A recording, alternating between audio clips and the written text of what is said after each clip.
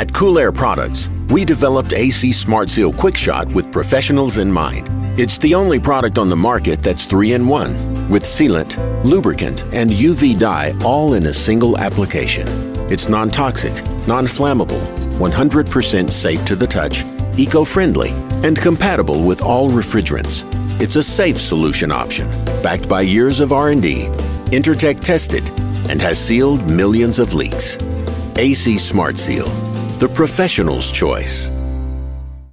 What's up, guys? Welcome back to the HVAC Know-It-All podcast. I'm doing heating startups today, and it's actually kind of a beautiful day outside. The sun is shining, barely a cloud in the sky. We're sitting around, I don't know, somewhere between 50 to 55 degrees is what my HVAC sense is telling me right now. I wanted to get into a short, this is going to be a micro podcast, short conversation on a call I did last week. Some of you may have seen it on my posts and videos on social media, but just to go into a little bit more detail and explain what happened and why a brand new part going in faulty is not always the part. It could be something else that's causing the issue. So, heating startups. Go to jump the machine out. It's got a centralized control board that does takes in the signal, 24 volt signal for the fan, the cooling, the heating. It also creates the spark. It starts the CMB combustion blower assembly up for the burner, and it controls the blower and blah blah blah blah blah. So anyway, go to jump the thing out. Venter motor starts up. Blower motor's running, but unfortunately the sparker is not sparking. I'm not getting a signal to the sparker. So that board's got to go. It's got to be replaced. Now, one thing that was kind of funny when I jumped it out, like jumped out W1 and Y1, or sorry, W1 and R. Let's not confuse anybody here. So W1 and R, the Venter motor started, and then it kind of shut off, and then it started again, and then it shut off, and I'm like, okay, maybe my jumpers are on a bad spot. So I took them off, reapplied them to make sure that visually they're in a great spot, and it ran fine, but still no spark. So get approval from the customer, go to Lennox. This is a Lennox GCS16 series unit. Get the part, put it in, and this time around the Venter motor does not start whatsoever. I check everything. Check all the safeties. I check the Venter motor itself by jumping out the relay on the board, because there's a line in for power, and then the output leaving that goes to the motor. I jumped those two terminals out. The motor ran. The amp draw was fine. I think it was rated for around 1 amp or 0.9 or something in that range, and it was drawn like 0.4, 0.5 amps when I jumped it out. But it wouldn't run with me just jumping out W1 and R. So I pulled out the plug where the safety is attached to. Now, when you pull that plug out, it thinks the safeties have opened up, like the high limit. So the Venter motor starts automatically, thinking the heat exchanger is hot, and it's trying to basically remove heat from the heat exchanger by running that motor.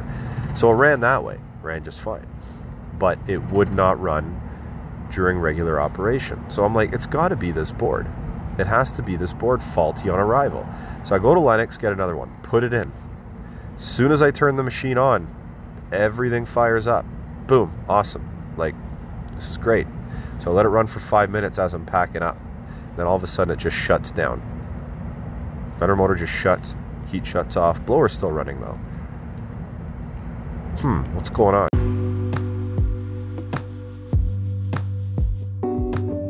Jumping in real quick, guys. House Call Pro, I got a landing page set up. housecallpro.com/HVAC Know-It-All. It's dispatching, it's invoicing, it's estimating software. Your customer knows that you're on your way by the touch of a button from your phone. They get a notification. Pretty cool stuff. If you want to take your business to the next level and go paperless, this could be a product that you may want to look at. So check out the website, housecallpro.com/HVAC Know-It-All. I will leave the link, or the landing page link, in the podcast notes as well. The Testo 300, guys, it's a combustion analyzer. It's going to take analytics of combustion, just said that backwards, analytics of combustion to the next level, because it's touchscreen, it's Wi-Fi. You can watch YouTube videos from this tool. It's incredible. So with that tool and the fall promo, you get a brand new free Wiha Speedy screwdriver set. That's the Testo fall promo. So check that stuff out, guys. Very cool. The next thing I want to let you know about is Fix and Troubleshoot. It's an icon at the top of Danfoss's Cooling United support hub page. You go to the page at the top, Fix and Troubleshoot. You scroll down, and I just watched the video. It's about 3 or 4 minutes long of how to clean a Danfoss solenoid valve. I think it was a 3/4 inch. So it shows you how to take it apart without breaking it, and it shows you how to clean it. So that is Fix and Troubleshoot on the Danfoss Cooling United support hub. Pretty cool stuff, guys. Back to the podcast. This segment of the podcast is brought to you by Harago, a trades-only platform helping you find the right job or the right candidate. Harago.com, best in trade. Take my jumpers off, turn the power off, put my jumpers back on, turn the power on, still same thing. Nothing. So I'm banging my head off the ground here, like what is going on? And finally I came to the realization that, listen, let's disconnect anything that is not part of the machine, any outside influences. So we had control wire going down to a control system.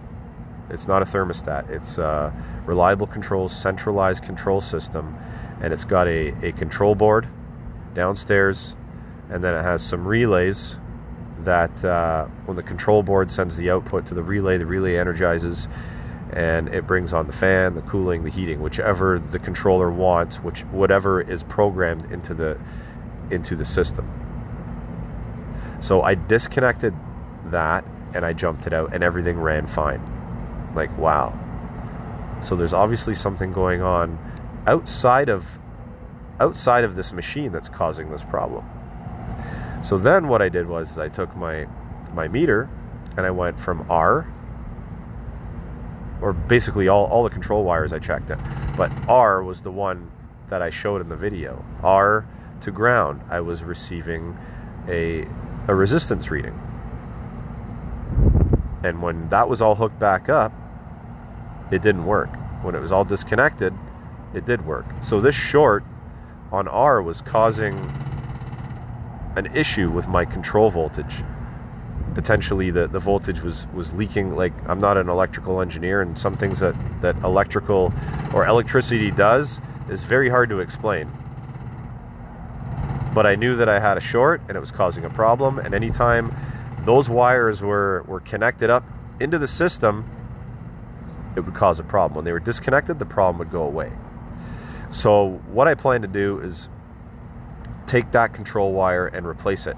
And one thing I did notice is when I went downstairs to the controller, it's actually 3 control wires spliced together, one at the rooftop that connects and then goes downstairs, and then the one that goes downstairs splices somewhere else and then connects to the controller. This is not good. This is not good for me. I want to run a whole brand new wire from that controller to the rooftop and then go from there. So that was the call I went on, and it threw me for a loop for a bit.